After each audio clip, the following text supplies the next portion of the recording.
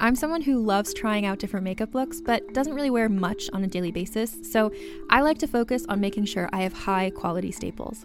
And whether you like a fresh face, full glam, or somewhere in between, you've probably seen Thrive Cosmetics Viral Tubing Mascara. I've certainly seen it everywhere. You know, the one in the turquoise tube? So that mascara, along with all of Thrive Cosmetics beauty products, are certified 100% vegan and cruelty-free, which I look for in makeup, and they've got excellent quality to match. And something I didn't know from all the mascara videos I've seen is that for every product sold, Thrive Cosmetics donates either that same product, another product that is needed more, or a monetary donation. They've worked with over 500 nonprofits to help with a wide range of causes like supporting cancer survivors, people experiencing homelessness, education access, and so much more. Knowing that makes me feel even better about using their products. And I do enjoy using them. Like I said, I like having high quality staples, and so my favorites are products that are multi-purpose, like the Brilliant Eye Brightener. It comes in a bunch of colors, and I like using them as eyeliner, eyeshadow, and even highlighter. Thrive Cosmetics is luxury beauty that gives back. Right now, you can get an exclusive 20% off your first order at thrivecosmetics.com/thrive. That's Thrive Cosmetics, CAUSEMETICS.com/thrive for 20% off your first order. Calling all lovers of mystery and fans of a good story. If you haven't already heard me talk about June's Journey, you're in for a treat. It's time to don your detective hat in this free hidden object mobile game that delves into the captivating journey of June Parker, a self-proclaimed detective on a quest to unravel the mystery surrounding her sister's untimely death. In June's Journey, you get to play as June, deciphering clues and unveiling secret plots within thousands of beautifully illustrated scenes. And did I mention it's set in the glitzy 1920s? New chapters are added weekly, so you will never run out of new thrills to uncover, and you can also personalize and decorate your very own Orchid Island where the story takes place. How sharp are your detective skills? Find out when you download June's Journey on your Android or iOS device, or play online via Facebook Games. Your detective journey awaits.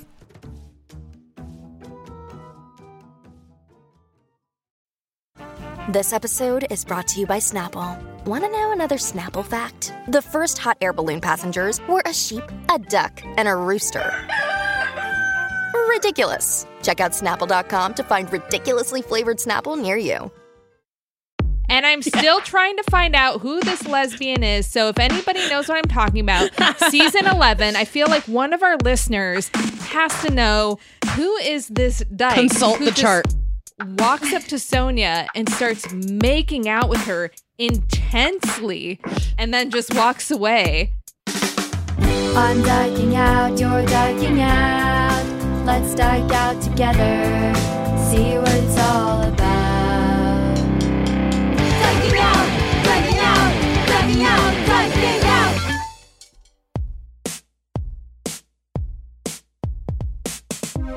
Hi, and welcome to Dyking Out, a podcast that thinks Erica Jane knew. I'm Carolyn Bergier. I'm Melody Kamali, and today we're diking out with writer and pop culture critic Kayla Kumari Upadhyaya about The Real Housewives. Finally. We are doing it. Melody, I'm so happy for you Thank we you. are having this episode. And to those of you who are not Housewives fans, listen anyway, because there's a lot of relatable stuff in there. I think we make a great case for it. And Kayla is a super interesting, fun person to hear from. So A gem. We'll get to that very shortly. Speaking of Kayla, who happens to be recapping Gen Q on the AV Club. So if you've been watching Gen Q and you live in New York, why don't you come and join us at Henrietta Hudson Friday nights? Because we are the only Showtime sanctioned watch party in New York City. Can you believe it? I can't believe it. You hear that? You hear that $3 bill? You hear that? Other venues? We're the only one. Yeah. Wherever else you're watching it, you're not getting cool Showtime swag, which is what we will have at Henrietta Hudson. You're not getting the Diking Out pre-show, which involves a heavily animated Google Slides doc. You're not getting that.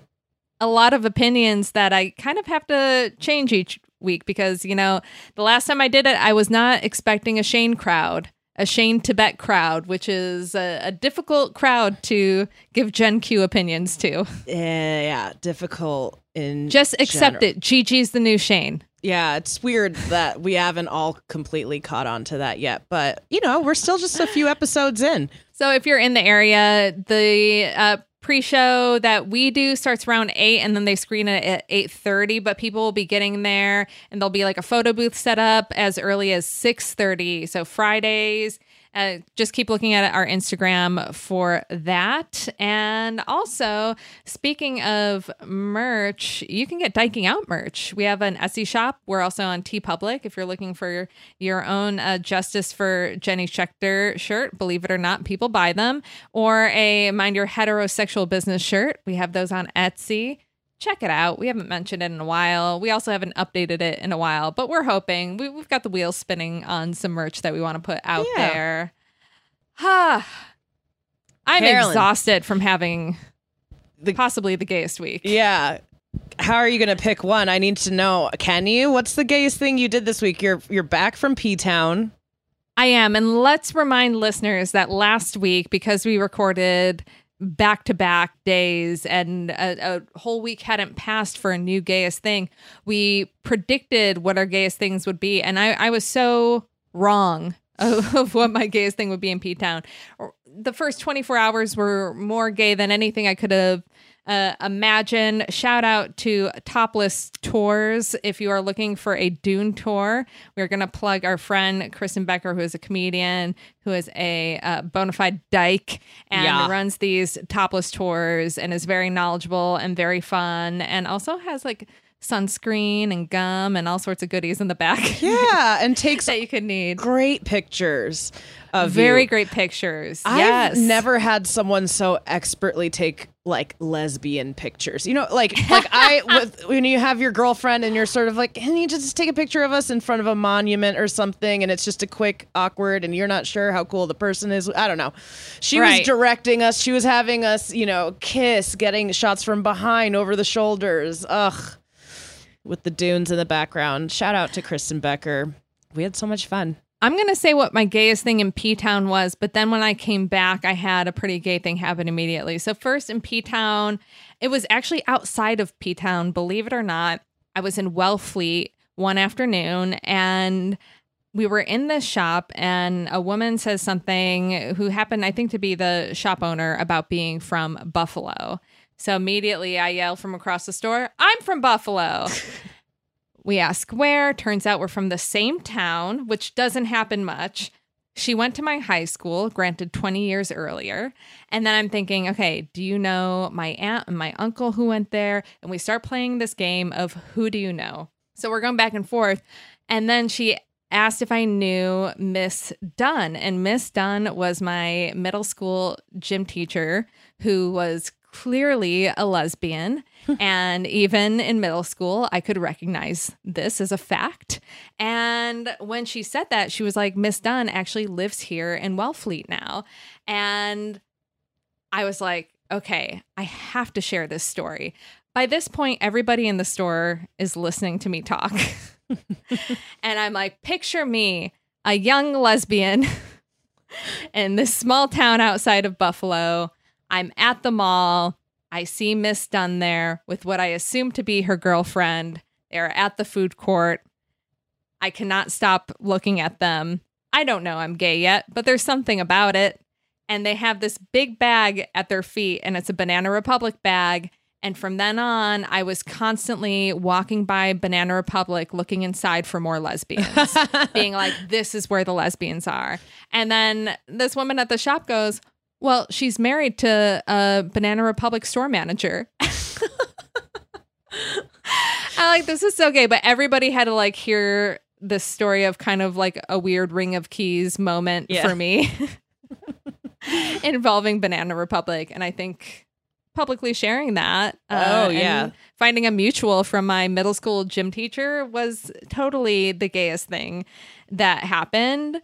But also when we got back from P-Town, I hung up some blinds that I custom ordered for our house that have been sitting around for months, and I haven't put them up yet because the instructions were a little bit intimidating and it seemed like a big task. And then finally I'm like, fuck it, I'm putting up these blinds.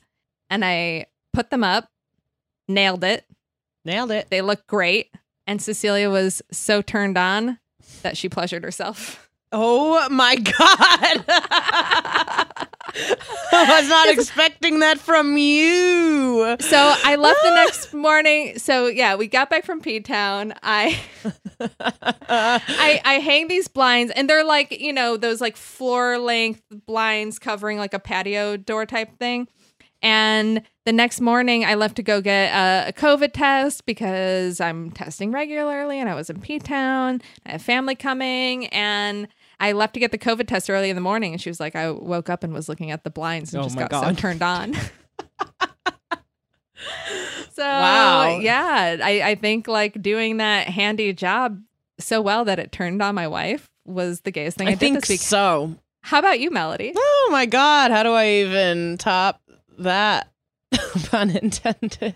I did recently, Allie, that might be the gayest thing. I wasn't planning on this. I just we were driving somewhere the other day, and it's just like, I think I'm officially a top now. Out of nowhere to Allie. And she was like, you know what? Yeah, I think I've noticed that. And I was like, okay. And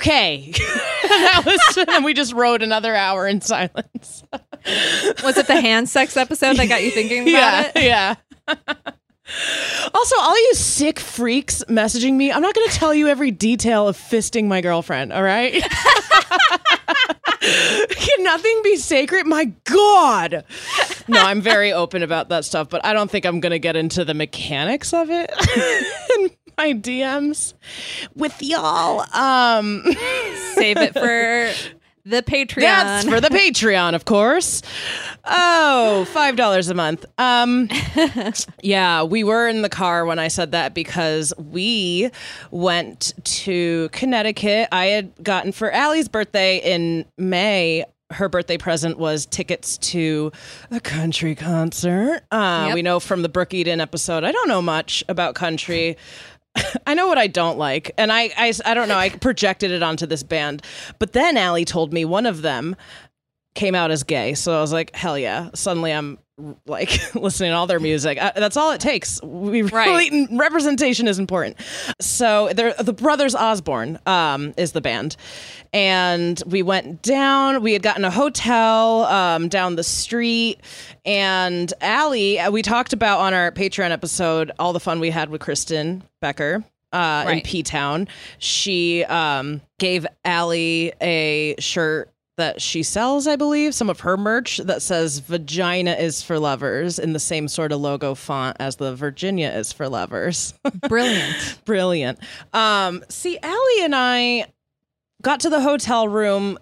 We have high THC tolerances, so we're like, she got the biggest dosage of an edible she could find and was like, we'll split this, no problem. And it was like such a classic mistake you would make if you were 10 years younger. Like we just got way too high. Like we were like crawling down this main street. 5-minute walk was like 15. Just like getting to this venue. Huge new amphitheater in Bridgeport, Connecticut. It was really actually gorgeous. Like you had Metro North, you could see just like skirting past it, right next to the stage.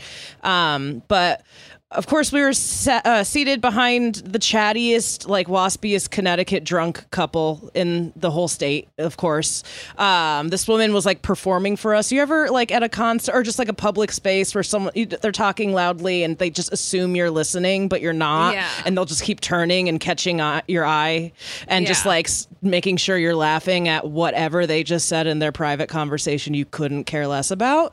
That happened to us in line for ice cream. It's so Wellfleet. Annoying. Yeah, this guy thought he was so funny, and I'm like, Cecilia, stop reacting, or he's gonna keep doing it. He's putting on a show for us, and I don't want it. Anyway. Allie got so high, all she was capable of was like nodding and smiling, and I was like, even that is too much. This woman. So yeah, there was a couple opening acts. Sorry, I'm blanking on the name, but one of them was woman fronted, and they were really good. I can't remember the name, but this woman between each opening act would get up. She was the most Connecticut woman. I don't know how to explain it. It's just, this is all trauma from growing up there. But she would stand up in her like Sperry's and just clap like the most annoying golf clap and go, brava, brava, bravo, bravo, and turn to us, me and Allie, and be like, you're supposed to say bravo. I don't know if you've ever gone to the theater. We're like, excuse me? And we were just too high to like be snappy with like Allie's trained like acting like theater apprenticeships, like very much a theater person. And I was just like, yeah, we live in New York. We go to shows. We know. Like, just trying to brush her off, short, terse sentences. And she just wouldn't stop, like, turning to us, like, asking us questions about us. Eventually, like, she stopped. And then she was doing one of those things where she kept, like, turning to see if we could, like, catch her joke she was cracking. And she caught Allie's shirt she was wearing, Vaginas for Lovers, and goes, oh, my God, I'm from Virginia. Where in Virginia have you been recently? Because I haven't been in years. And just like was staring at the shirt and couldn't read the word. And we were too high to do anything about it. But we just like cracked up in her face, and eventually did have to move to some free seats that we'd been eyeing. And she knew it was because of her. And then like we were too high to even deal with that darting eye contact across the row. She ruined it. And she can't read. Is that even my gayest thing? Whatever. We were in Connecticut. The next day, it was kind of a double served as a trip to Connecticut for a memorial for my my best friend from home, Margaret. Her mom passed away last summer from cancer, but they had the memorial this past weekend. Now, Margaret's mom is... I mean this in the best way, just like she was a maniac, just like this screaming liberal, like hippie, loud, in your face, like everyone around town just knew Barb as this like scary, screaming banshee. So when she gets fixated, or when she would get fixated on an idea, she would scream about it until it came to fruition. She got it in her head when she had met Allie, because she's like a second mom to me. We were very close. She met Allie, and within 5 minutes of meeting Allie, like a couple years ago, was like, Mel, you got to get this girl a baby. She is a mother, Mel. Mel, I swear to God, when are you having a baby, Mel? Like, and just got really concerned because Allie, is great with kids, desperately needs a baby, like born to raise and nurture. And so she picked up her phone. This was 2018 or 19, and called her son, Max, Margaret's older brother, who was like the cute guy growing up. We all had crushes on him, and was like, Max, you're giving them your sperm. Max, I don't care what you say. Tell Lauren, his wife. His wife got upset. It caused this big fight within their family. God. And then eventually we just shut the idea down. I was so uncomfortable and was like, drop it. It's okay, Barb. We'll find someone. We're not even thinking about that right now. It's okay. It's fine. Sorry, Max. Like we caused a rift like in their weekend. She's like, I don't care what he says. He's going to give you his sperm. And just was always screaming about that. And then she passed last summer. Okay, cut to this last weekend in Connecticut. I finally meet Lauren, Max's wife. I'd never met her. And one of the first things she says is, by the way, I've thought about it a lot, and you can have Max's sperm. Wow. And then I'm like, oh my God, amazing. Because Max is so sweet. He's very attractive. He's like, it's good sperm. I would be like in a way related to like my second mom would in a way be like my daughter. I would carry the baby. And it would just be like connected to my best friend's family. We like dreamed about this, right? Max is, he's okay with it at the beginning of the memorial. Then we go to their sister's house for like more friends and family, and we're hanging out. I can see him getting more and more uncomfortable with the idea as we talk about it. The more he drinks, the more there's just this like middle distance stare. Oh boy. And then someone brought it up. They're like, way to go, Max, on coming around on that. And he looks absolutely shook by the end of the day. He's like, yeah, it's a lot to consider. It's really crazy if you think about it. And I was like, don't think about it. But we were just kind of like jabbing, but it's what Barb would have wanted. You know, Barb really wanted that. And he was like, yeah, you're right. So now I've guilted through him mourning his mom. I've like guilt secured sperm. That's got to be the gayest thing of the summer. Because we're just, every time he would start to be like, I don't know, we're like, come on, it's what your mom wanted. She really wanted it more than anyone. Lying. Yeah. You're not really being manipulative because that's what she wanted. Truly. Made it very clear. And, you know, when you're remembering someone's life, why not talk about creating new life and continuing the legacy of Barb through sperm donation? I would love nothing more. I love it. That's great. And I guess our joint gayest thing was keeping our eyes peeled for Rachel Maddow while we were in P-Town. Oh, yes. That was my gayest thing. Yeah, we did slowly. We were tipped off. Yeah, we were tipped off. We slowly drove past Rachel Maddow's house. We saw lights were on, and Kristen was like, oh, you know what that means? We go for a walk in this neighborhood early in the morning around lesbian dog walking hour. We're going to see Rachel Maddow. Yeah, you all learn. The lesbians walk their dogs at the same time in P-Town, and then you never see them again. It's really crazy. Speaking of crazy, I think it's time to get into our topic, because today we are diking out with writer Kayla Kumari Upadhyaya about the Real Housewives and life as a hashtag Bravo Dyke. We're making it happen. Hashtag Bravo Dykes. Kayla is the assistant managing editor at Tri-Quarterly and a writer for Autostraddle. Wow, 2 Autostraddle writers so close together. I love it. She made her fiction debut in McSweeney's Quarterly Concern, and her short stories also appear in Catapult, The Offing, Joyland, and others. Some of her pop culture writing can be found in The Cut, AV Club, as I mentioned earlier, Vulture, and Refinery 29. Let's get to it. Kayla, thank you so much for joining us today. We're so excited to have you to talk about one of my favorite topics. But before we get into that, let's learn a little bit more about you. Do you mind telling our listeners just a little bit about your background? Imagine if she minded, if she came on this podcast and was like, she's like, whoa, dare you? I prefer to remain anonymous. So my name's Kayla Kumari Upadhyaya. I am a writer for Autostraddle. I've written there for, I think it's going to be 6 years in November. I'm pretty sure. Yay. Yeah. I write for a bunch of other places online. I write about TV. I write about film. I write about kind of queer pop culture type stuff. In addition to being a critic, I'm also a writer myself. I write fiction and nonfiction, and I'm an editor at Tri-Quarterly, which is a literary journal based out of Chicago. And yeah, I think that about covers it about me. And I know that, Melody, you have known about Kayla for a while. Kayla, you came into my orbit specifically because of your spot on reviews of L Word Generation Q. And I had to look at the byline and be like, did I write that? Like, these are all of my thoughts and feelings captured in a review. So congrats on having great opinions. If anybody wants to read them, they're with the AV Club. Tell us a little bit about this. Yeah. So I wrote about the original series for the AV Club way after the original series had ended. Because I didn't actually watch the show until after it had ended. I was like, closeted in my dorm watching the original series. Like, I was like getting the DVDs because it was on Netflix at the time, but I was too scared to watch it on Netflix because somebody would see. And so then, because I think I had like a shared account with my family at the time. So I went to like the media library on my college's campus to rent the DVDs.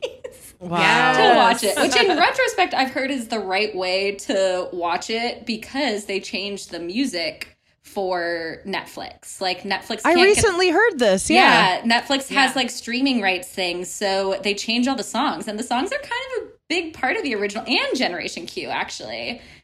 So They really are. Yeah. So I am glad that I watched it that way. But anyways, so then I think it was in like 2015 or so, the AV Club had asked me to do a kind of breakdown of the 10 essential episodes of the original series. And that was the first time I actually wrote about the show in like my professional life.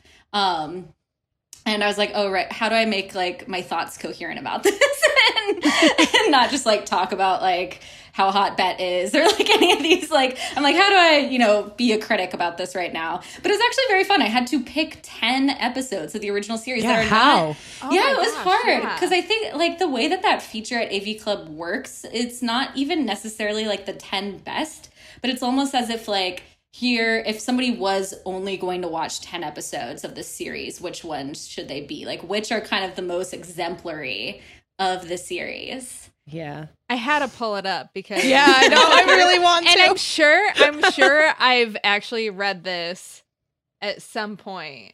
It has pretty solid SEO on it. So anyone that like searches like best episodes of the L Word or whatever, nice. It usually comes up. But that was like, because that was like an interesting time for me because it was the very beginning of like my career in TV criticism, but also like very early on when in like my coming out process. So it was like kind of those two things at once. But that was the first time I wrote about the show. And then I think pretty much as soon as Generation Q was announced, like as soon as it was announced that it was a thing that was happening, right, I reached out to the editor at AV Club and was basically, because I'm a freelancer there, like I'm not on staff, so I kind of have to like pitch to cover certain shows. But I remember sending this email. It was like the most kind of just like glib I'd ever been with him, where I was just like, listen, like this has to be me. Like there's just no other person. Like it has to be me. And she agreed. She was like, yes, this is you. So, and that's when I started doing season 1 last season. Yeah. Well, I love it. And I do have to ask, because this isn't part of Gen Q, but what is your overall opinion on one Miss Jenny Schechter? So I have an interesting journey with Jenny Schechter because I feel like I used to ascribe to like the dominant narrative of like Jenny Schechter is the worst character ever on television. And like she's terrible, she's horrible. I have a lot of Jenny apologists in my life. We might be two of those. I have a lot of dear friends who love Jenny, and they have made me see the other side, and I kind of find Jenny to be delightful in how horrible she is now. Mm-hmm. I like her chaos. I also think obviously every writer I know like makes fun of just like her writing career and how ridiculous it is and stuff. But I'm also like, she is such a writer. Like I know other writers who are exactly like this. Just like so myopic. So many insufferable writers out there. Yes. Yeah. Yes. So I have come around on Jenny. I really have. Same. I mean, for me, it definitely wasn't love at first watch. It really was upon revisiting the series that I'm like, actually, she is delightful in her chaos. You put it so well. And I really had to ask you, not knowing, but having a feeling you might feel the same way. And I wanted our listeners to hear it from somebody who is smarter and more eloquent than me. So thank you for saying that. And I also just think Mia Kirshner's like a really great actor. Like she's great. I know. We miss her.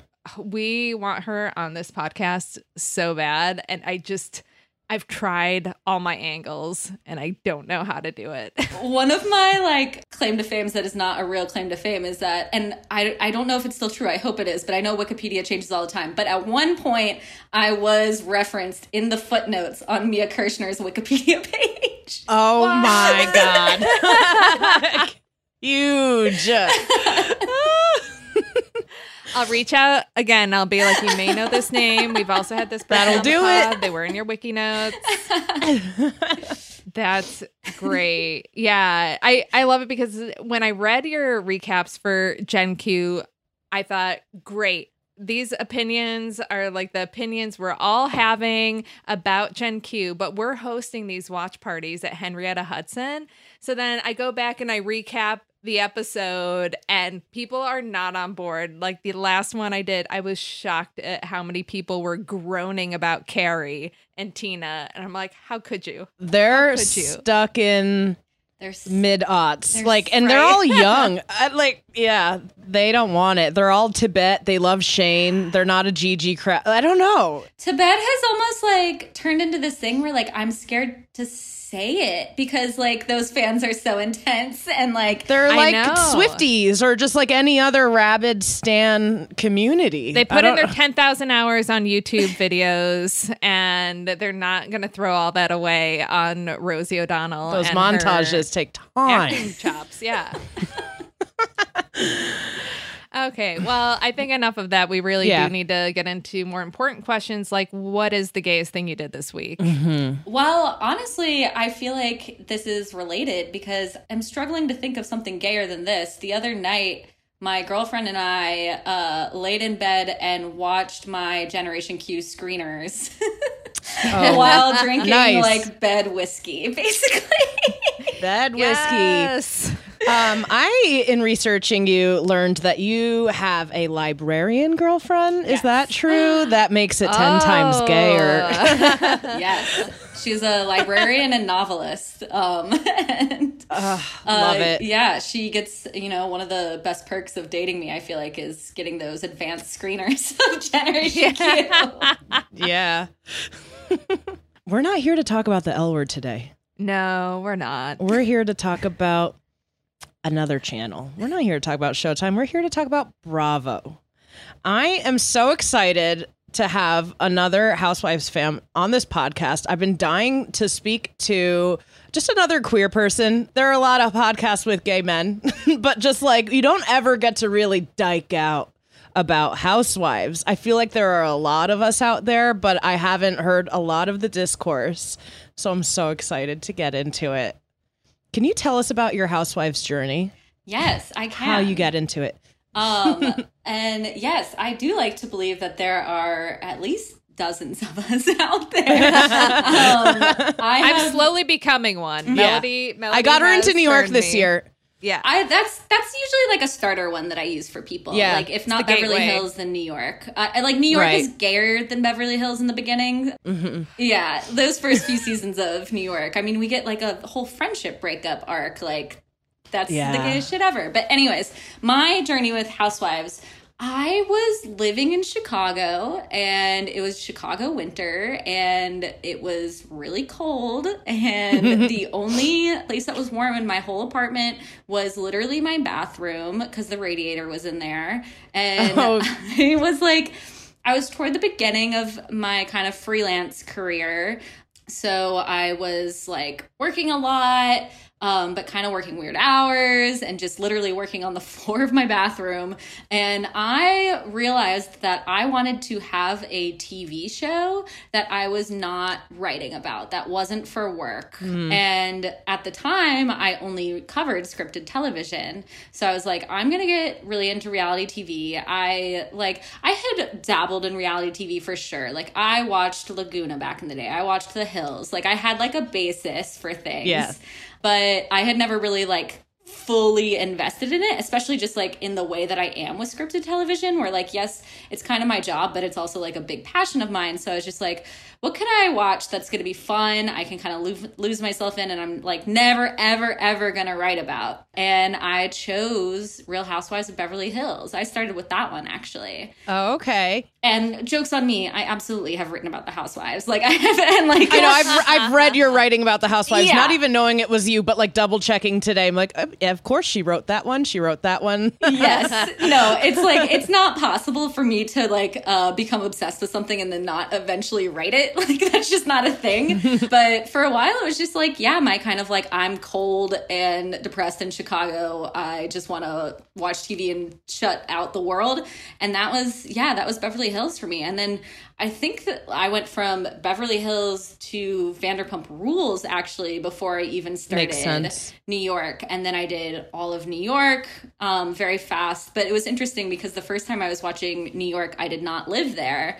I was still living in Chicago. I think I watched some of the like mid seasons. It's in like season 13 or some shit right now. Like it's like, yeah, I think some of the mid seasons I did end up seeing in New York. I then rewatched all of New York and Beverly Hills with my current girlfriend because she never watched Bravo shows before me. And I would kind of watch them as I was cooking. And increasingly she was kind of like looking over my shoulder, like, what's going on? What are people shouting about right now? And so I was like, okay, you're either like in or out. If you're in, you're all in. Let's go back and rewatch these. And it was fun to rewatch New York after having lived there. I don't live there anymore, but like I was like, oh, I'm kind of picking up on some things that I wouldn't have before. This whole kind of like uptown, downtown craziness that they talk about all the time. Yeah. Where they try to turn it into some weird, like drawn line. Yeah, even where they spend their weekends and their summers, it's like the Berkshires crowd versus the Hamptons crowd. Oh, yeah. I had to look up where Quag was. Right. Yeah, so that was my housewives journey. And now it's just like there's no turning back. Like I watched several franchises. My girlfriend and I have been working our way through Atlanta, which has been fun because a lot of that has been new to both of us. Yeah, very gay. And we did Salt Lake City, which, the newest and the wildest. And get on board. There's just one season, everybody. There's still time before the September premiere of season 2. It is a doozy. It's a doozy, and it's going to be a good second season because we've got somebody probably getting arrested and indicted in a federal case. Defrauding a lot of vulnerable Americans. This is happening with 2 franchises right now. I mean, but granted, does every like city have people who get arrested? Not everyone. Well, actually, a lot. So on we had New Teresa York, Giudice. Yeah, Teresa Giudice went to prison. And we have Salt Lake City now is happening where like it's ongoing. Beverly Hills, there's an ongoing case as well. New York, there's been a lot of like arrests, a lot of like one night in jail type stuff. It's like almost all alcohol related, like DUI type stuff. Right, except more for, I think, belligerent. Yeah, I think Tinsley, it was like a stalking charge or something like that. Yeah. But I mean, a lot of mugshots across the board on the Housewives. Right. And yeah, but the legal drama of Beverly Hills is like keeping that franchise alive right now, I feel like.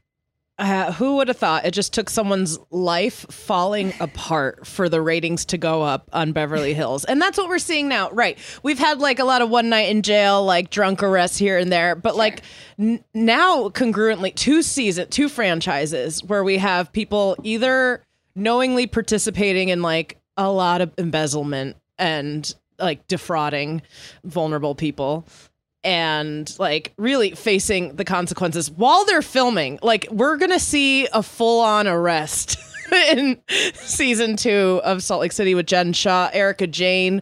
We're watching her learn more and more about like all the legal ramifications she's facing for her husband defrauding and stealing money, embezzling from plane crash victims, burn victims. He would do a lot of class action lawsuits. We've never seen crime on this level, and it's sort of happening with 2 franchises right now. So anyone getting into it now, I'm like, this is the time. Like, I don't know. Yeah. It's a true crime. It's never been better to get it's in. Basically a true crime series at this point. Yeah. And I don't know how you feel, but I fully think Erica is lying. Also, me too. Yeah, she's acting. Mm-hmm. She's she knew. Yeah, she is guilty. Yeah, there's just no way. You can shop from anywhere doing pretty much anything. You might shop while working, eating, or even listening to this podcast. And however you shop, we all know and love the thrill of the hunt. But do you also know how to get the thrill of the best deals? Because Rakuten shoppers do. With Rakuten, they get the deals they love with the most savings and cash back. And you can get it too. Start getting cash back at your favorite stores like Sephora, Nike, and even Expedia if you're looking to get some travel in. And getting cash back doesn't mean you have to miss out on sales because those can just be stacked right on top. It's easy to use and based on a simple idea. Stores pay Rakuten for sending them shoppers, and Rakuten shares the money with you as cash back through PayPal or check. Download the free Rakuten app and never miss a deal. Or go to Rakuten.com to start getting the most bang for your buck. That's Rakuten.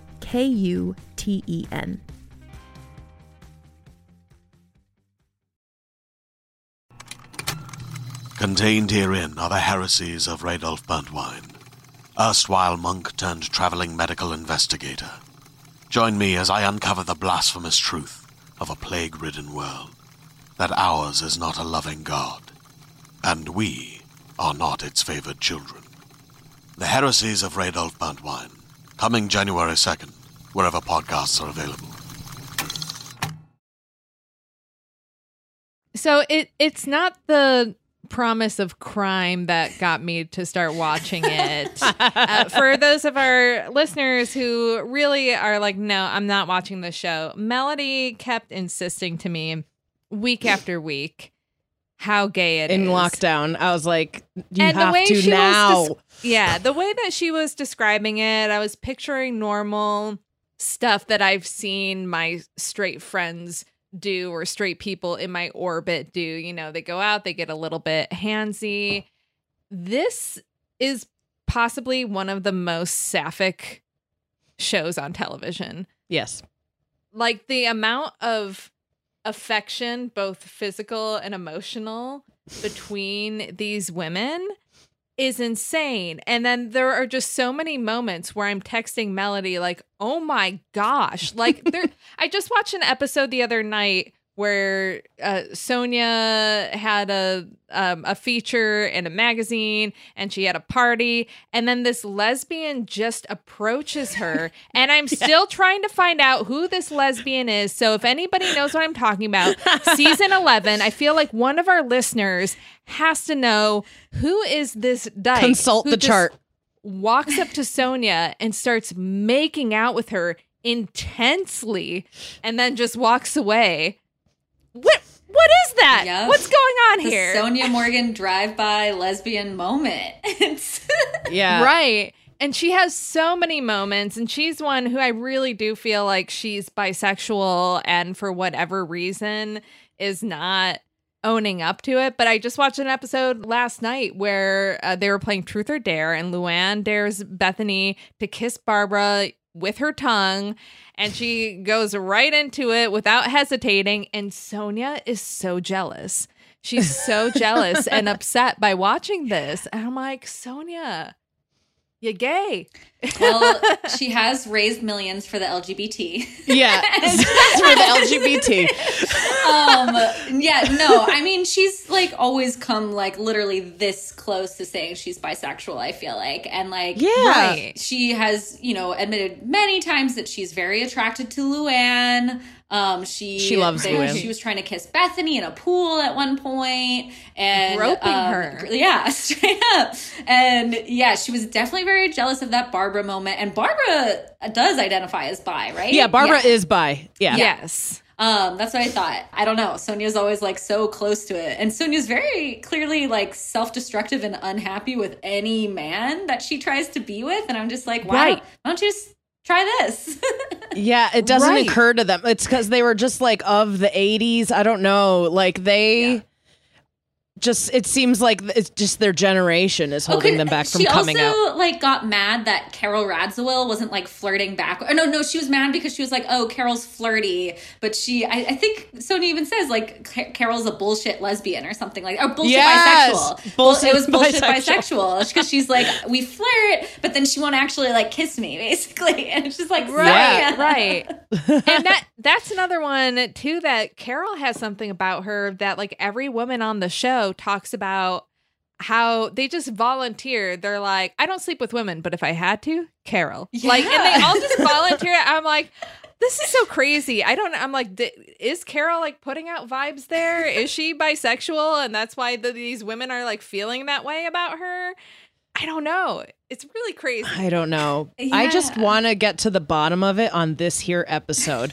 Yes. Why, when we talk about the housewives, amongst especially lesbians, bisexuals, queer people, why are we constantly just it's the throwaway line, they're so gay, and then we'll end the conversation there. And I want to get to the bottom of why this is a queer franchise. Yeah, I need answers. I have been trying to get like the phrase Bravo Dyke to catch on for a really long time now. I think it's been literally years. I'm like, it's making moves, like, because I got my girlfriend super into Bravo, and she ended up writing something for The Cut about like starting to watch The Housewives and like all of a sudden becoming a Housewives fan, and she used Bravo Dyke in it and credited me, and I was like, all right, we're in The Cut. We're like, I've written it a few times in Autostraddle. I'm like, we're getting Bravo Dyke out there. We're putting it out into the universe. Yes, we have to tell Jess Rothschild about it. She has another podcaster who is also, I would say, quite the Bravo Dyke. Oh yes. Yeah. Do you know who Camille Paglia is? Yes. She's in her 70s. She's a feminist, like social, cultural critic, huge dyke. She has written essays and essays on the Housewives about how they are gay, they are feminist. Like it's like a very feminist show. And then she caused some ripples, I think, in like the mid 2010s with that, because then like Gloria Steinem jumped on the conversation even and was like, no, this is not a feminist show. This sets us back. She says it's like watching a train wreck. She's embarrassed. She believes it's all like contrived, artificial, like storylines. She hates how much plastic surgery there is. And then Roxanne Gay joined the conversation towards the end of 2010s and went on Watch What Happens Live and says, you know, this franchise allows them to be their truest selves. We see the mess and we see the amazing friendships and everything in between where women are allowed to be themselves. And that's actually the most feminist thing we can do. So I love reading about this like quarrel between Roxanne Gay and Gloria Steinem. They've apparently like confronted each other about this once they've gotten like rumblings about what the other has said about the Housewives. So these conversations are happening everywhere. And I feel like if Camille Paglia says it's gay and feminist, it is. I mean, have you seen her? She's just a dyke, such a dyke. Yeah, I feel like we're moving towards conversations about how it is at least like good for women. I feel like I was ashamed to tell people I watched for the longest time. And then it took like Roxanne Gay on Watch What Happens Live saying these things for me to be like, you know what? No, it is important. This show is important, but I actually don't know how to back up why. Well, I mean, this is something that I think about a lot, actually. And like, for me, and this is often where I fall, and sometimes I feel like it sounds like a little bit of a cop-out, but I'm just like, well, I think it's too simple to say that this kind of stuff is bad for women. I also think sometimes it's too simple to be like, this is like super feminist and empowering or something like that. Mm-hmm. I mean, especially like feminist, like that gets complicated because these shows are like very like steeped in capitalism, steeped in the patriarchy for sure, and like all these kind of systems. So I personally don't think it's one or the other. I think it's more nuanced than that. It's like somewhere in between. What I will say is that there are things that happen on these shows across all franchises, I would venture to say, that we don't see in any other TV. And like sometimes that's as like simple as like literally women over 50 just like horny as hell. Like that is not something, or like when it is on TV, it's sometimes like almost like a joke or like, I don't know. The Golden Girls. Exactly.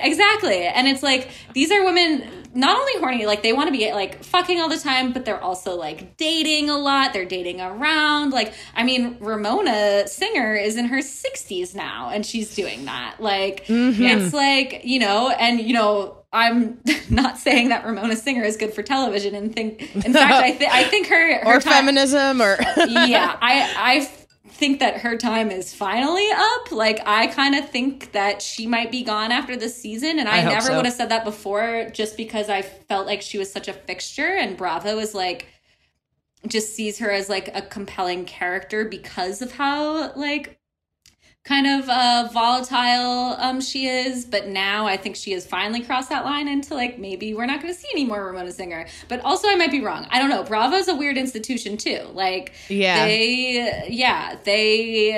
especially in the past like year or so, I have been thinking a lot about like the way that Bravo has done certain hirings and firings. And there's like a lot of double standards in there. Like there were a lot of cast members of Vanderpump Rules that were fired for off-camera like racist tweets that they did and stuff like that. And I'm not saying that they shouldn't have been fired. They absolutely should have been.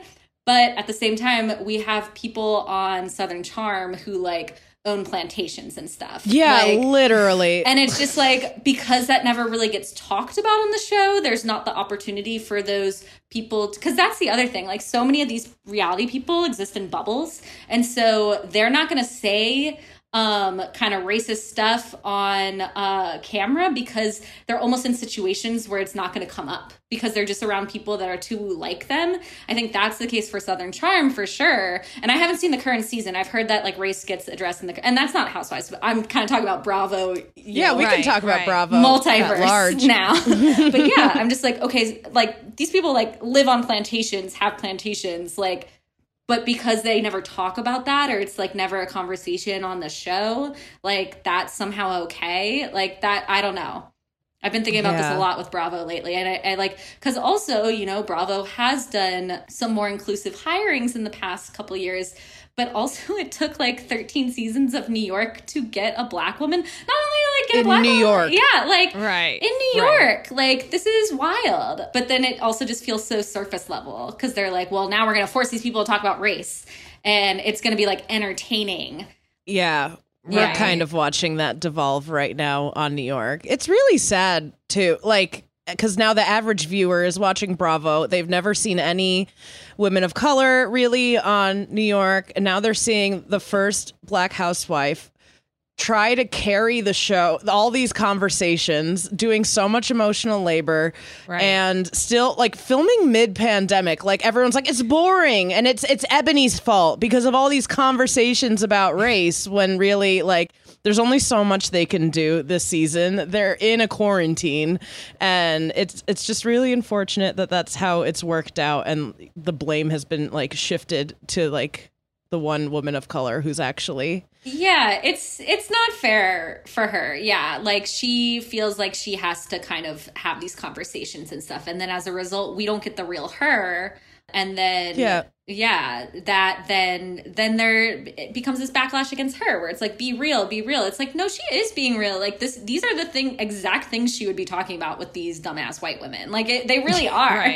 It's like, I don't know. New York has been tough this season. I feel like there's been a real kind of swap with like New York and Beverly Hills for me, where it's like for a while I was like, Beverly Hills needs to although that Denise Richards storyline last season, you want to talk about? Let's talk about that. Some Dyke drama. Let's talk about the Dyke drama of Beverly Hills, which you so eloquently wrote about for Autostraddle. Mm-hmm. And I remember reading as it was happening. And that's when I first like your mind, like your name, sorry, popped in my mind, and it stayed there for having a Housewives episode. Was that article? I actually read it just so I could understand what Melody was talking about, screaming about every week last spring. So we always talk about the sort of covert lesbian tension in these franchises, but we had overt lesbian drama on Real Housewives of Beverly Hills. Can you sort of tell our listeners about this? Can you tell I'm just trying to get all of our listeners on board with these goddamn franchises? And if this doesn't do it, I don't know what will. This is such a hard one to summarize because it was very complicated and strange. But basically, like, the gist of it is Denise Richards, who, like, I already knew a lot of lesbians who were obsessed with Denise Richards, I feel like. Oh, come on. Wild things, yeah. Exactly. So, you know, already an icon in our community. She joined Real Housewives of Beverly Hills, and a rumor started circulating about her and a past housewife named Brandi Glanville, who is a chaos demon.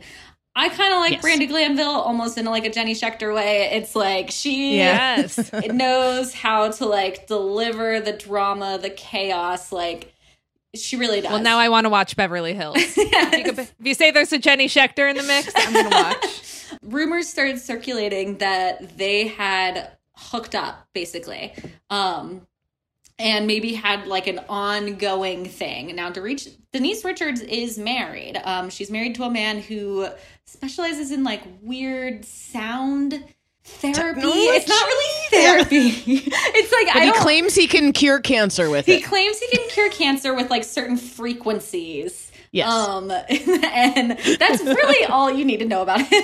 But, yeah, truly. So she's married to him.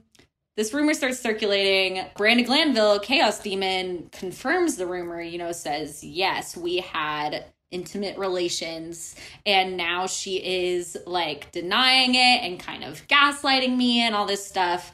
And the rest of the housewives, including Lisa Rinna, who at the time was very close with Denise Richards, confronted her about it on camera.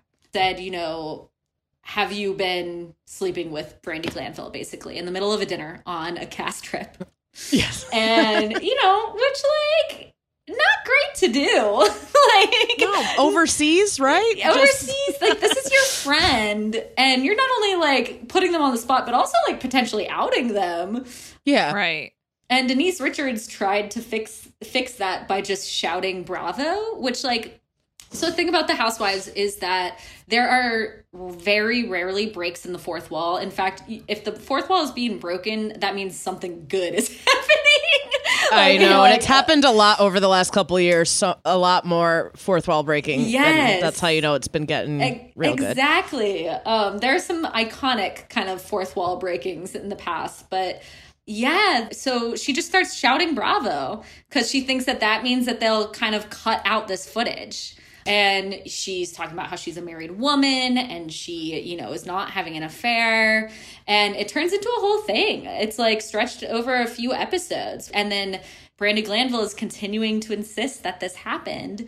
And Denise overcorrects and is not even just like, this didn't happen, but I barely know this woman. We're not friends. We're not close. And there's tons of evidence to the contrary. She like full pivots to just like, who is she? I don't know. Yeah. And then there are like all these texts being like, I love you, like, haha, like, see you soon. And like they did very this. Donald Trump of her. Yes. Donald Trump's like, I don't know, it's the coffee guy. Where it's just like, she could have fixed it. And that's the thing about the Housewives. Like, a lot of them get caught lying on camera all the time, which is interesting because sometimes there'll be literal proof otherwise, like, they'll roll the tapes quite literally and be like, no, you said this before.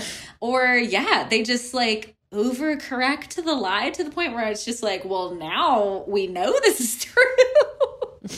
Yeah. It's like you didn't have to say like, oh, I've never met this woman. Like there's a whole scene between them where they get like dinner on the show before these rumors come out. And they're being very flirty at that dinner. Yes, they do cut to it a lot.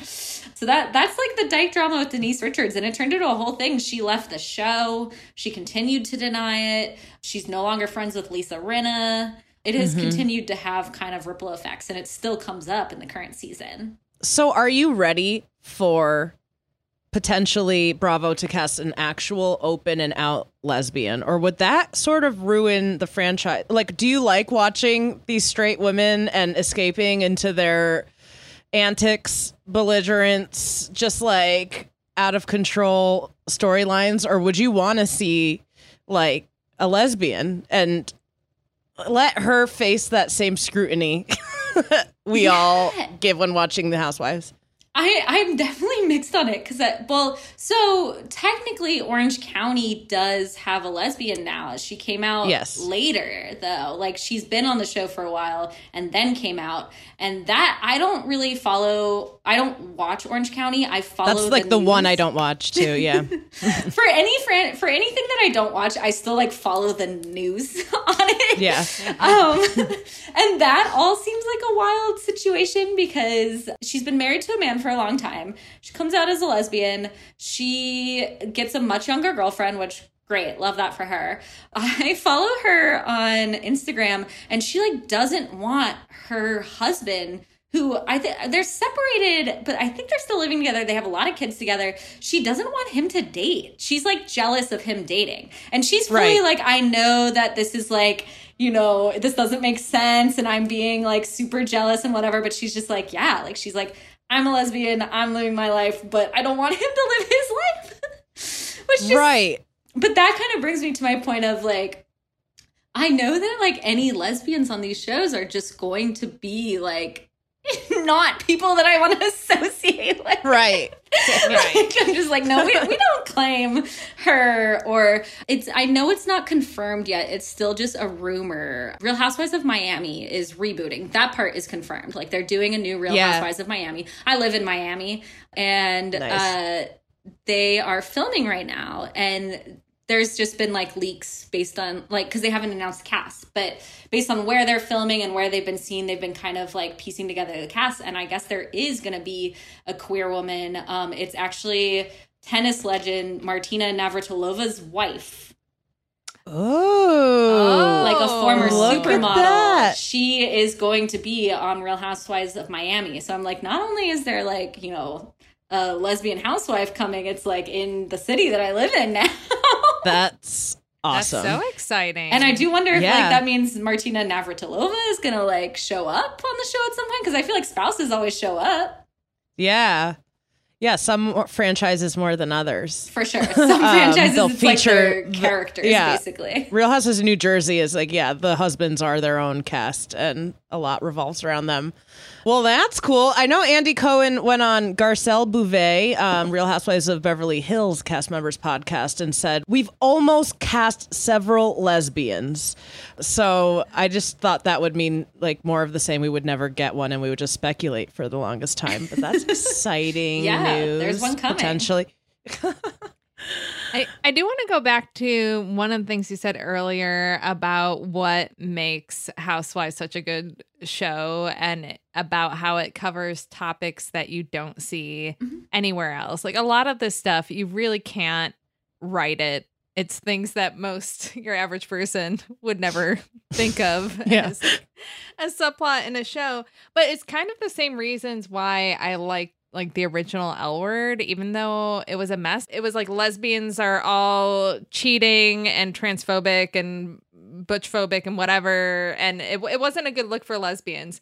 But I was like, for women, look at all these things we're talking about. We're focusing on careers. We're focusing on friendship, on healthcare, on all these different things that you don't see elsewhere. So that's what I like about Housewives when you're talking about, is it feminist? Is it not? Like, again, I was watching last night, and Tinsley, who's one of those characters who feels not feminist at all, and she just wants to be like a kept woman, but then it's like her friends being like, you need to stand up for yourself, and like really challenging her on these maybe outdated ideas that she has from the way that she grew up, and just like hearing those conversations between friends, and also the career stuff, and just seeing like how aggressive Bethany is with self-promotion and all of that. Like you don't really see that much unless it's like a villain type character or something on a show. Yeah, I had been thinking about this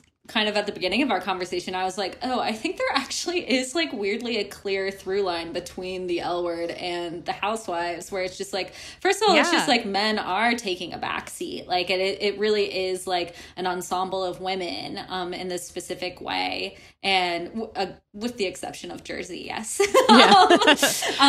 But also my favorite thing ultimately about both the L Word and the Housewives are the friendships. Like, so like you talking about that, it's just like, I've always loved the friendships in the L Word. Like even just scenes where like friends are all kind of like piled on a bed together, like talking or whatever, like talking about their drama. I'm like, I love this. Like, this is very real. And the Housewives, I feel the same way. I feel like some of the best like storylines, which like they really are storylines. Like it's, it's reality, but it's produced. And some of the best ones have involved major friendship breakups, or friends kind of breaking up and getting back together. Like New York in particular, like that show, like they hate men on that show. Like they straight up hate men. And it's like they all have like bad exes. They're like And then Beverly Hills, some of the early seasons too, they're always talking about like, well, I only want like to hang out with girls. Like I like girls.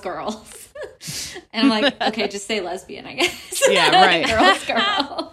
But no, I love the friendship storylines a lot. There've been some really good, very real, again, because they are real, friendship breakups where it's like those people don't talk to each other anymore in actual life, off camera. And I think that's kind of good. I think friendship breakups are a hard thing. Like TV so rarely wants to do that because that messes up scripted television. Because then it's just like, well, how do we get these characters in a scene together if they've gone through this friendship breakup? But Housewives, we kind of see it a lot. And it leads to like people leaving the show. And so then like basically kind of changing their job, because it is a job, because they've gone through these like intense friendship breakups that are as intense as they are because these people like care about each other as much as they do. They care so much. Yeah. And they're intense, but they also, for some of them, they happen over like an entire season. I mean, again, it's produced, so who knows the actual time, but it feels like you're kind of watching things disintegrate, like with Bethany and Carol and all the factors that go into that.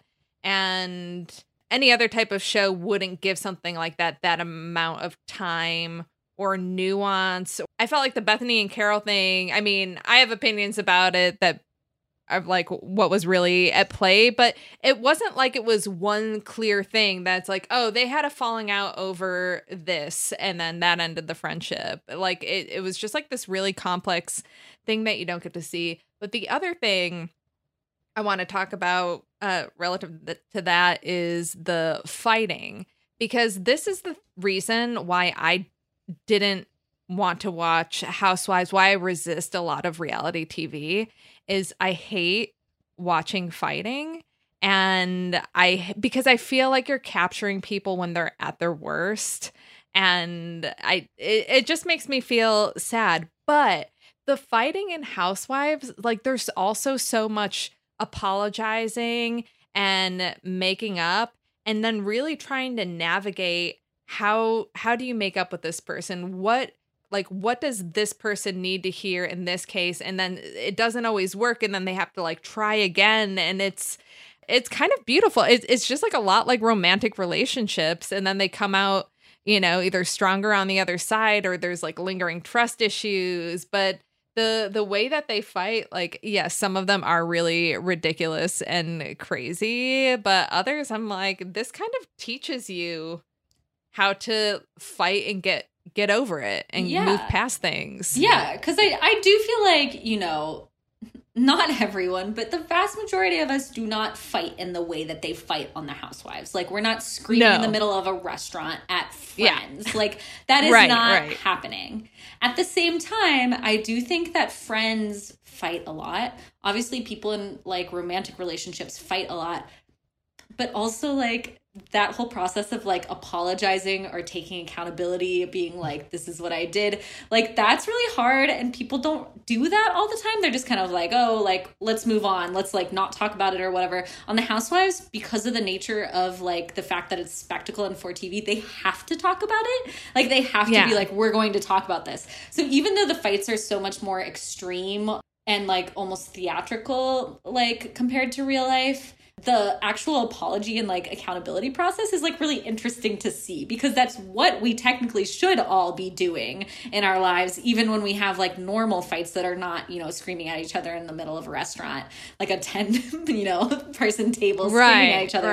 But like we should be doing these same things. We should be like, you know, apologizing, like coming over for coffee the next day and being like, look, like I know that I did this or whatever. And to see that on TV is kind of interesting, because I like the fighting on reality TV. I really do. I'm a sucker for it. It's like, it does feel like spectacle to me. It feels like theater. It's like, my girlfriend's funny because that's definitely her least favorite part of it. She likes reunions. She likes to watch them, but I always make fun of her because she always kind of has to be like on her phone while she's watching, or kind of like, I always like, I'm like, you can't make eye contact with it. She doesn't like to make eye contact with the reunions. And I live for the reunions. I love them. But that is definitely where, you know, the most kind of like absurd yelling and screaming and fighting happens. Oh, yeah. There is like a full on lesbian encounter and a fight that spawns from it just because one of them doesn't want to acknowledge that she did like try to hook up with the other one when she was drunk and the cameras were down. And the way she sort of confronts her about it at that reunion for that season is just so... I don't know, they're closeted. Like, some of them are, in fact, bisexuals who won't say it. And when they're off camera are, like, hooking up, making out here and there. But one of them went as far as trying to, like, pressure another one and her husband into a threesome.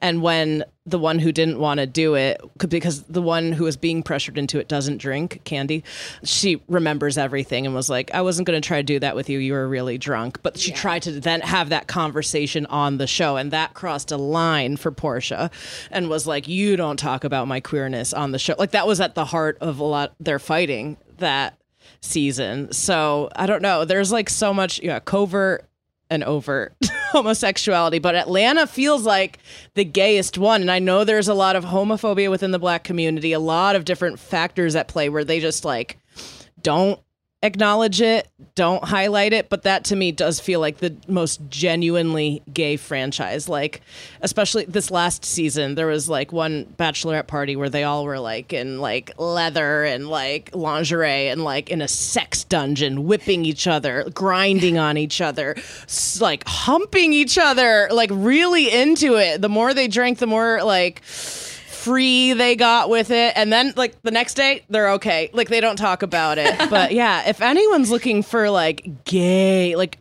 just gay housewives, Atlanta is the gayest to me, but the most complicated to talk about for sure. And Atlanta's just really good. Like it's like I don't know, that franchise does a lot of things, and there are some longtime people on that show that I just love.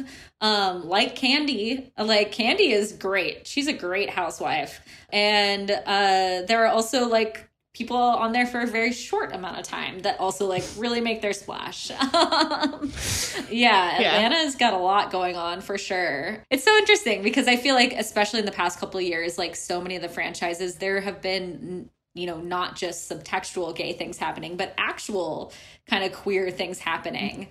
But these are still such kind of like heteronormative spaces that all of these franchises exist in, and how they kind of reckon with that and stuff. What is your favorite franchise then, and why? And then your favorite housewife. Yeah, favorite franchise. So this is another thing that I feel like was a journey for me, because back in the day, it was definitely Beverly Hills. Like early and mid-seasons Beverly Hills, I loved. There's something about like the artifice of Beverly Hills itself as a place that just like, I loved. It felt like theater. It felt like, I don't know. And back in those days, like Kyle Richards was like my favorite housewife for sure. And like Kyle and Lisa Vanderpump in particular, I was like very invested in their friendship and everything. And then for a while, it was New York.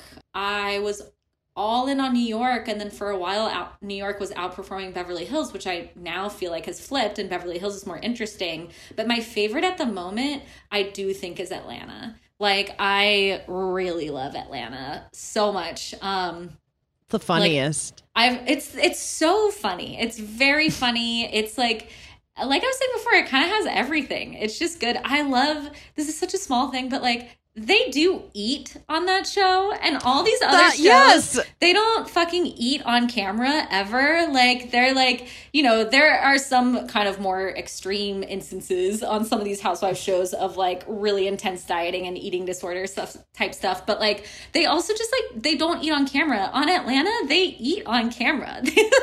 They get angry when there's not enough food. And like, it's like, they'll make it a point to talk about it until they're properly fed. Like they eat so much. Yeah, I like that they eat on Atlanta. I'm in a group chat with two friends of mine, and we periodically will send each other like Housewives prompt questions. And the whole idea of it is like, you just have to answer as quickly as possible. And a lot of times it's like, rank everyone on Beverly Hills right now. These rankings change like week to week though. And our favorites change week to week also. Like, okay, who's your favorite housewife of all time? But the all time changes kind of often. I feel like the answer I most often give is Sonja Morgan. I love Sonja Morgan so much. She is just like consistently so funny. I mean, lately she's been a little too dark for me. I feel like it's getting dark with the drinking. It's getting dark. Oh, it's like maybe I'm not there yet. It's just like she probably shouldn't be on reality TV anymore. Like, but she is the answer I usually come back to. I feel myself edging closer and closer to Portia Williams. Like, she could become one of my favorites. She's like one of my best friends. She's her favorite of all time.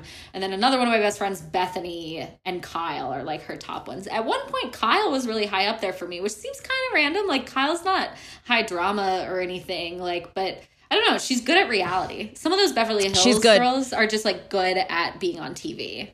Yeah, Kyle, I mean, she's been on TV her whole life, kind of, in a way. Little House on the Prairie, Carolyn. And yeah, she's good when she's trying to be the funny one. I love, and that's how it started off before. She was just like the kooky, like class clown of the cast. And then like in the last few seasons, I feel like she's been trying to be like the head bitch in charge. Like I'm like the Regina George, and I didn't like her in that role. And then I think she's like backed off of that. Lisa Vanderpump a little bit, and it's just like, yeah, no, I agree. I still like Kyle, but she's not like high ranking to me anymore.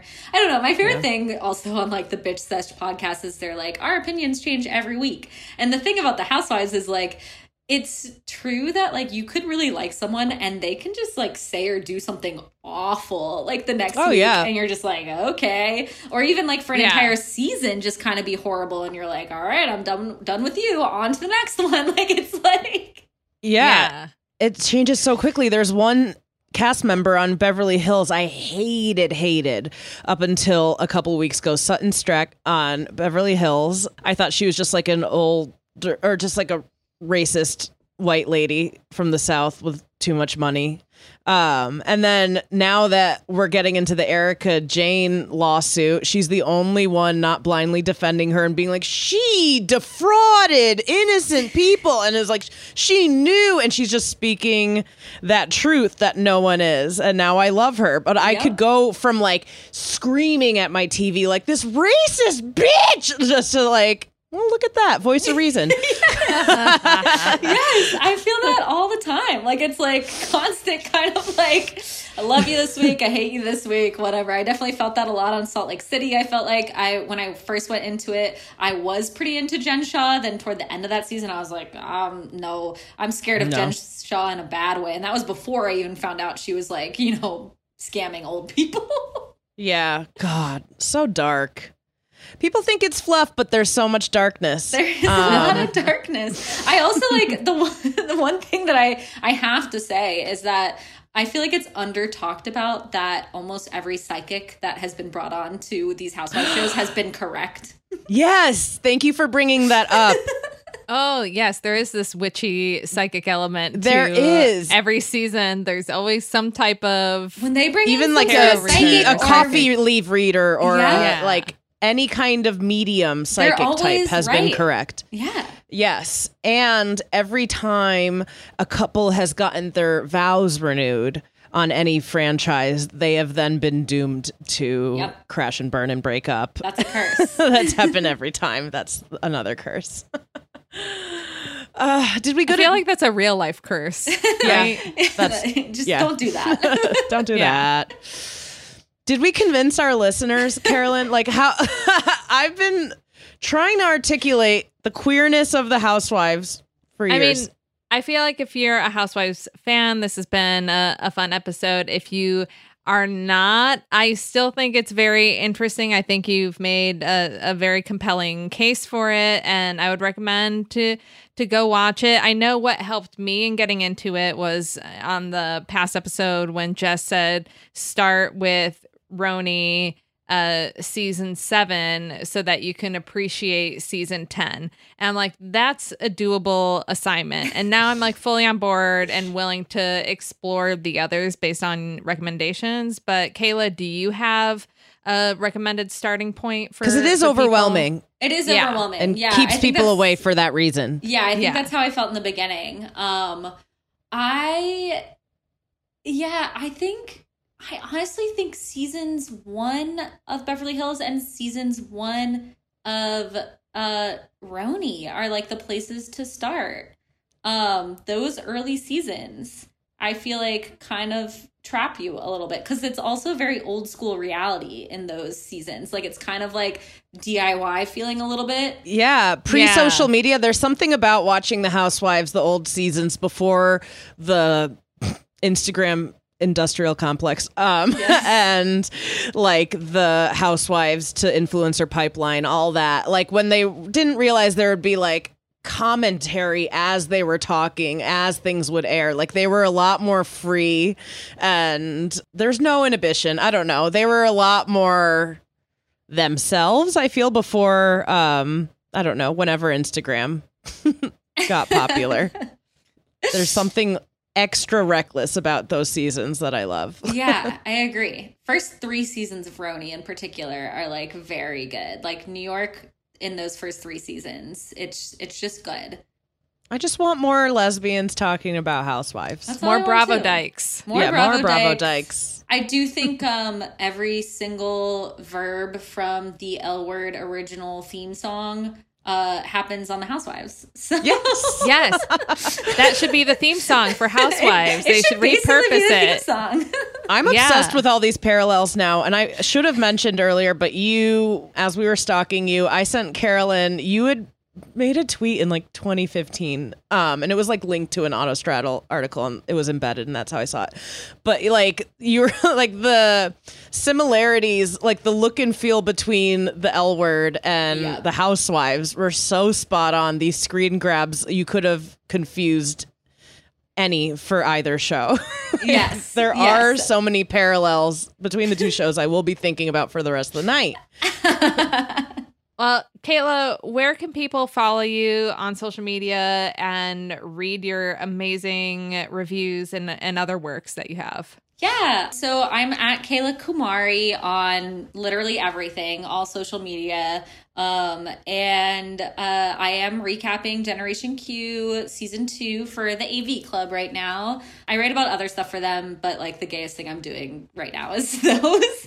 And also always writing stuff for Autostraddle. I write about TV for them. I give relationship advice. If any of your listeners need relationship advice, you can write into Autostraddle and I will probably answer it. That is one of my kind of like little side gigs. Yes. And yeah, that's where you can find me. Awesome. Amazing. Thank you, Kayla, so much for diking out about the Housewives with us. And another quick reminder to read Kayla's recaps of L Word Gen Q. And a reminder to myself to start watching Beverly Hills. Yes. Because now you have piqued my interest in that. All right. I think it's time to get to our listener question, non-Housewives related. Let's see. Let's see if I can bring it back to that. All right. You know how annoying it can be when straight women really need the validation of Brian or Josh or whoever?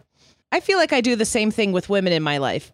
There are certain ladies that I just constantly want to know if I'm pretty enough or smart enough or sexy enough to raise their eyebrows and get their attention. I've been obsessed with this for far too long. It's never about genuinely wanting to be with them to cultivate a relationship. It's as annoying as, do you think I'm pretty? What are some ways that a person can find that confidence in themselves? I think you're pretty. Yeah. I think you're pretty because I'm looking at you right now. Oh, I don't even know who sent it. Well, I can see we don't always get a photo in someone's Gmail account, but how do we get that confidence? Yeah. Carolyn, this is sad. I feel like I should have thought about this more in advance because I I don't think I've necessarily been in a position where I've felt that way of just wanting to know if people are attracted to me, but not because I wanted anything to happen. Like for me, it's always been very specific to like, I need to know if they find me attractive so that I can make a move and have it be low risk. Yeah. But just for the sake of knowing, I mean, if you're looking for the confidence to not need that, there are things you could do. I don't know, get some hot pictures taken of you and keep them on hand and look at them and be like, hey, smoke show. Yeah. That's me. Our friend Alicia Brown every year for her birthday will book a photo shoot. I mean, she is such a Leo, but and she needs no more confidence. She's got so much, but it probably helps. And she gets these awesome photos taken of herself, and that makes her feel great. And yeah, she's got them on hand. She does look at them and she's like, God, I'm attractive. When she needs a boost. Get a photo shoot, and then whether or not you're looking for someone, just go on a dating app and then see if compliments come in. Though, you know, from what I hear, I've never used the apps, but I've heard that women aren't great at making a pass at you or saying like you're pretty or giving compliments like that they just match and then are silent and never talk again, right? Yeah, that's how I remember it. Yeah. Yeah. So maybe that's not a good strategy. Well, you're saying it's like, we're trying to get it from the inside out. Like we're trying to look within. So we don't need external validation. And this coming from two stand-up comedians, we're going to try to figure out how to get it without external validation. When I'm feeling bad about myself and not confident, I will exercise not with the goal of how it'll like make me look, but how it'll make me feel. Like I will just put on music and dance. I don't know. It does boost endorphins. It makes you feel a little more accomplished in your day. It helps me. You're looking at me like that's not good enough. Okay, Carolyn. What else? No. I'm still trying to think while you're trying to be helpful. I don't know, flirt. Like flirting can be, as long as you're not flirting in a way that's like wrongfully leading people on. But I think you could be a little flirty and then get a sense if people are digging what you're putting out there, if you really need that validation. But no, again, we're not talking about actually getting that kind of superficial, whatever validation. Yeah. How do we find the confident? What do I do to feel? Because I'm all about getting external validation to feel confident. And that's just, I get most of it from my wife. I'm just not helpful. This question has stumped me. I mean, this is episode 199, and this question might be one of the hardest ones so telling for me to answer. I mean, I really like, we heard bits and pieces of my little like workshops over quarantine, my meditation things and my journaling, but it really did help. Journaling really does help, even if there's like a mantra that you don't necessarily start out your day believing it. And like if you just write it repeatedly, I will have to write things repeatedly because I do morning pages, and the goal is to write anything 3 pages freehand every morning. So sometimes if I feel like I have nothing to offer and I'm feeling bad about that, I will just pick one of my mantras. I'm not telling you guys because I'm embarrassed. Over and over. I have one that might be helpful. Why don't you think about what makes other people attractive? So what are the qualities that you find attractive in other people? And then see if those are some things that you feel are true for yourself. Mm-hmm. Is that helpful? Yeah. Are you someone who also does negative self-talk? Because continuing to do that doesn't help, obviously. And just as simple as like being mindful about that and trying to eliminate that does help with your confidence. Oh, does that mean that the real answer is that if you're pretty enough or smart enough or sexy enough for you, then you'll be enough for everybody else because it's just you who matters? That's it. That's the answer. That's Nailed it. Okay, moving on. If you have a question, you can send it to us, dikingout@gmail.com. Look at my confidence in nailing that question at the end. It was a journey, but we got there. Dikingout@gmail.com. Send your questions. If you're a patron, you get to the top of the list. You can follow us on social media at Dyking Out Everywhere, which we have an intern now. So our social media is about to get lit. Yeah, thank you, Julia. Our new intern, Julia, will be just doing everything we can. I mean, yeah, we've been struggling. We obviously. We're It's too a lot. old. It's a lot. It's a lot to keep up with. But we're trying. So follow us at Dyking Out Everywhere. Follow me personally at TGI Carolyn. Please do that if you haven't already. It would make me smile. Oh my God. It would really build my confidence and maybe not the best way, but definitely one kind of way if you followed me at Melody Kamali on Instagram. It would also build my confidence if you did not go to pictures of me with the former co-host of this podcast and only comment on how the former co-host is looking hot. What's with that? Stop doing it. It happens all the time and it bums me out every single time. Why would you do that? It's rude. It's a dick move. Rude. You have to know what you're doing when you do stuff like that. I was debating whether or not to bring it up, but really, after so many times, I feel like I need to make a PSA. Unless you're really trying to make me feel bad and that's your kink, then I guess you do you. Thank you for diking out with us this week. We'll see you next Tuesday.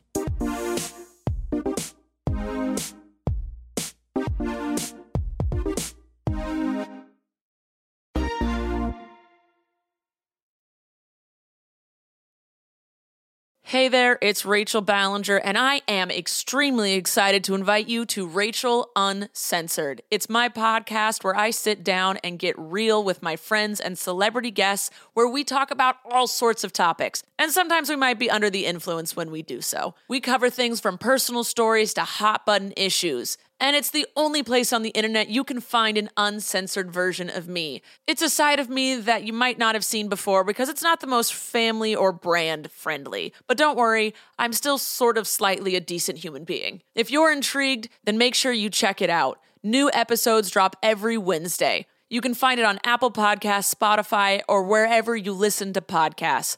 Trust me, you won't want to miss out on the fun and candid conversations we have here on Rachel Uncensored.